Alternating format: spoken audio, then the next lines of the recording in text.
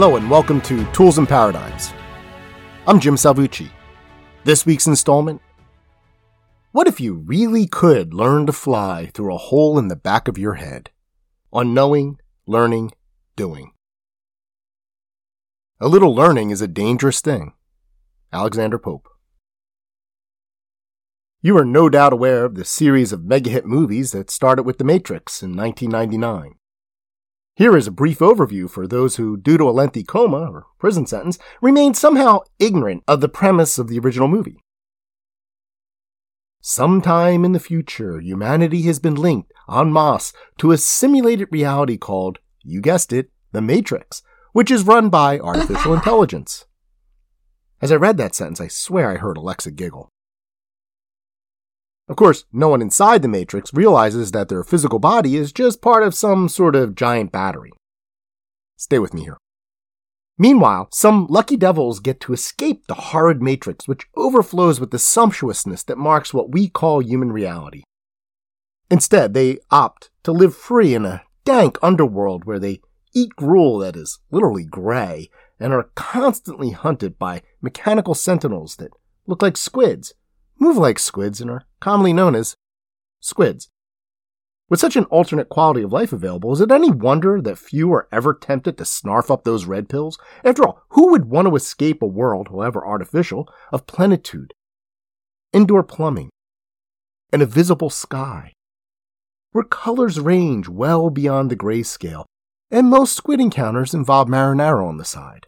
Keanu Reeves maybe, but not this guy. And I'm getting away from myself, pardon me. Alexa's persistent cackling can be very distracting.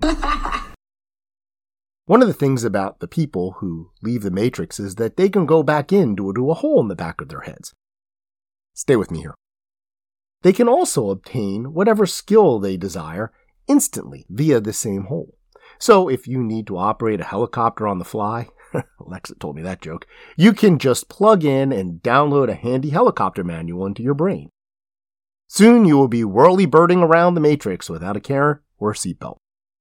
If you need to become a martial arts master, plug in and with one press of a button you are soaring like Bruce Lee on a wire suspension system.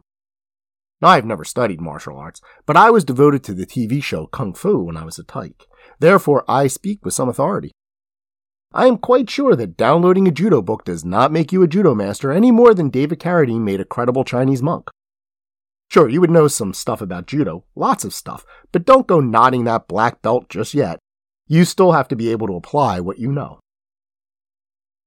Somehow, though, in the Matrix series, you not only know the moves and what for of martial arts instantly through your posterior head hole, but you also become an expert practitioner, a master of all the intuitive aspects of the practice, such as anticipating your opponent or knowing when to kick and yell rather than yell and kick.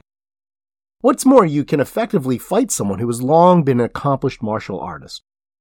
Sure, they can still mash you into the floor, but you will get in more licks than you deserve to. I call bullshit. I don't believe more than half that Matrix stuff. The fact is that knowing is not true learning. I can memorize a poem, know it cold, and not have a clue what it means. I could even memorize a poem in a language I do not understand. So what? Understanding is key to learning.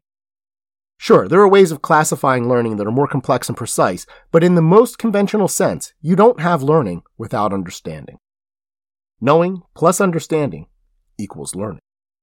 Additionally, when it comes to learning skills, such as flying helicopters, acquiring new languages, driving cars, beating people up with your feet, or even writing, knowing and understanding must be augmented by a good deal of doing, i.e. practice.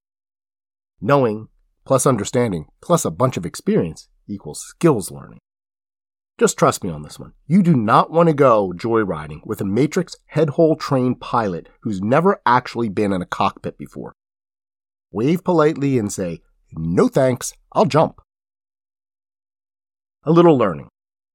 We often confuse knowing with learning. Alexander Pope famously wrote, "A little learning is a dangerous thing." The idea is that if you only have a slight understanding of what you know, you may grow overly confident and screw up. Unfortunately, you have probably more often heard people misquote Pope as saying, "A little knowledge is a dangerous thing." The difference is salient. One thing I've observed over decades as an educator is that brains are not buckets to be filled with nuggets of knowledge. That is not what education is. That is not what learning is. There is a reason we pay teachers poorly to do thankless work and be treated like garbage.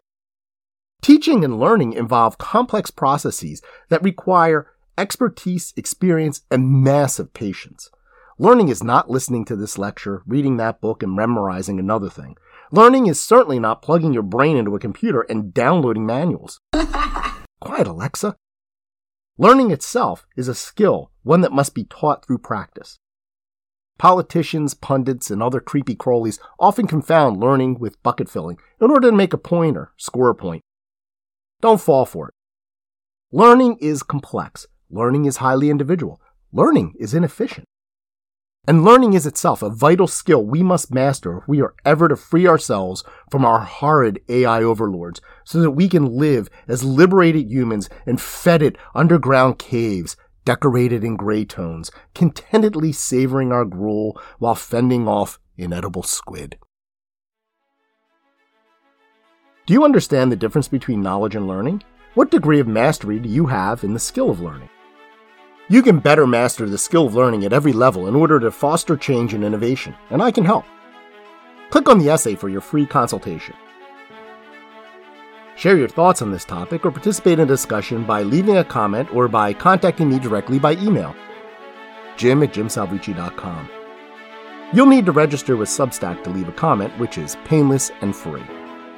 Please share this post on social media, and don't forget to click subscribe to have Tools and Paradigms sent weekly to your inbox. I look forward to hearing from you.